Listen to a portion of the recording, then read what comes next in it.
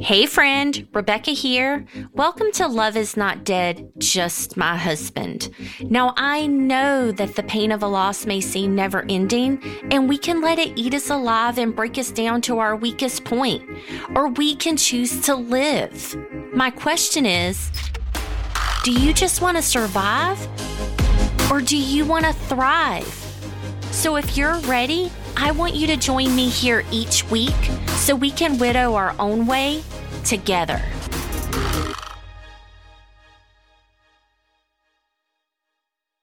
We've all heard of things not to say to a widow, but have you ever wondered what we're actually thinking in our heads while we're looking at you with a fake smile?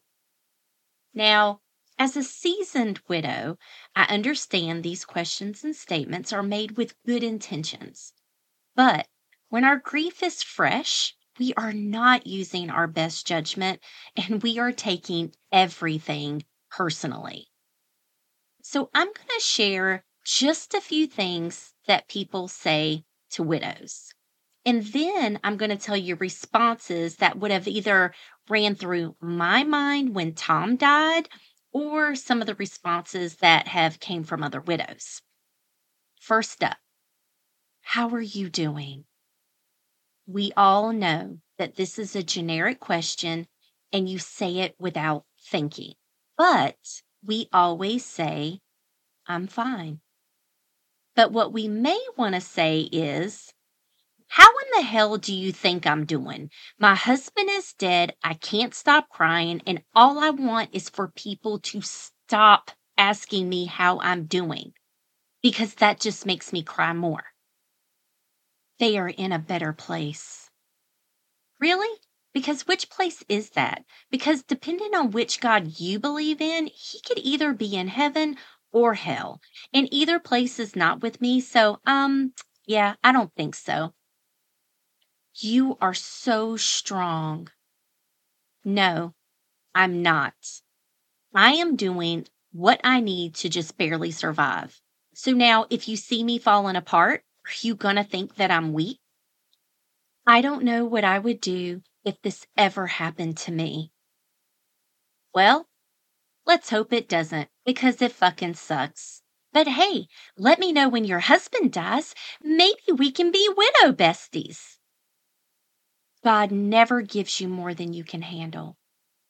Or it's all God's plan. Or really any reference to God at all. Fuck God. Period. I'll ask for forgiveness later. You're so young. You'll find someone else. Seriously? Who wants a widow? I'm a hot fucking mess. I bet you miss him.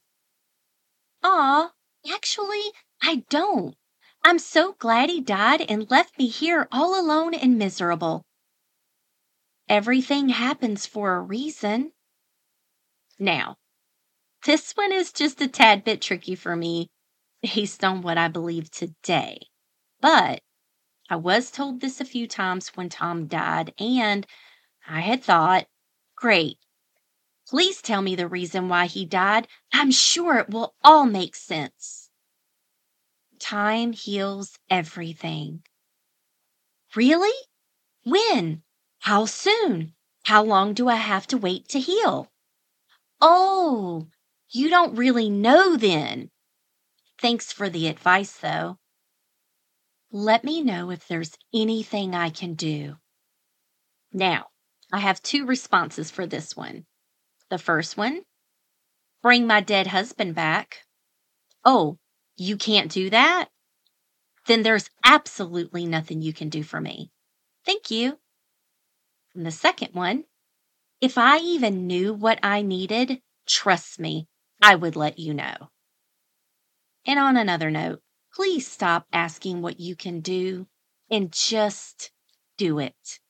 Trust me, a widow is not going to say no. And if she does, do it anyway. So I have saved the best for last. And here it goes. Shouldn't you be getting over it by now? I cannot tell you how many widows have told me that this has been said to them. I think that question is absolutely heartless, and it is very clear that the person saying it has absolutely no empathy whatsoever. And they more than likely have never experienced a significant loss in their lives. And what's even worse, some widows say absolutely nothing in return. Now, let me start by saying no one, I repeat, no one has ever said that to me. And if they did, trust and believe my response would not have been a thought in my mind, and I would have said it out loud. And it would have been a simple, fuck you. And that's all. And I would have walked away. Here's the thing.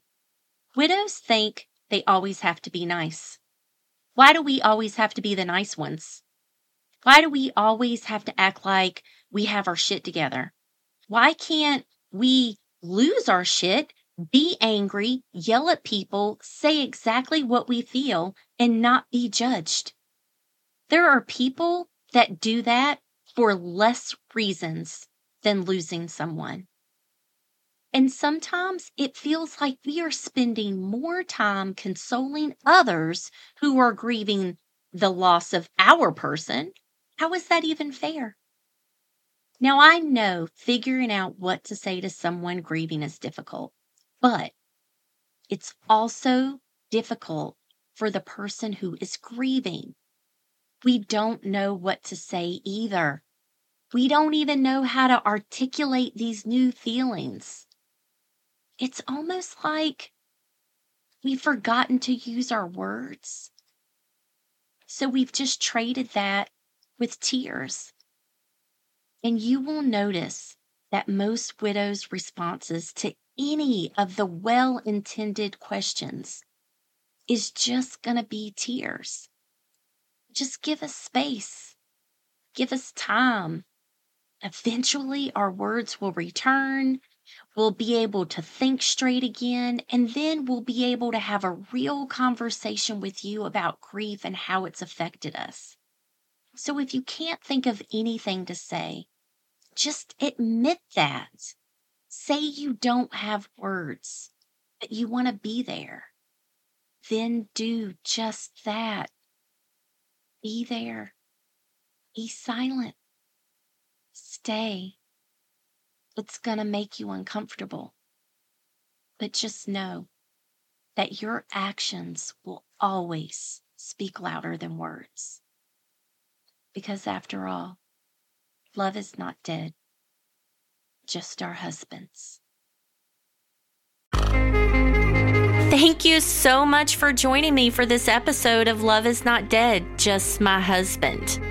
I really hope you've been inspired to move forward just a little or a lot.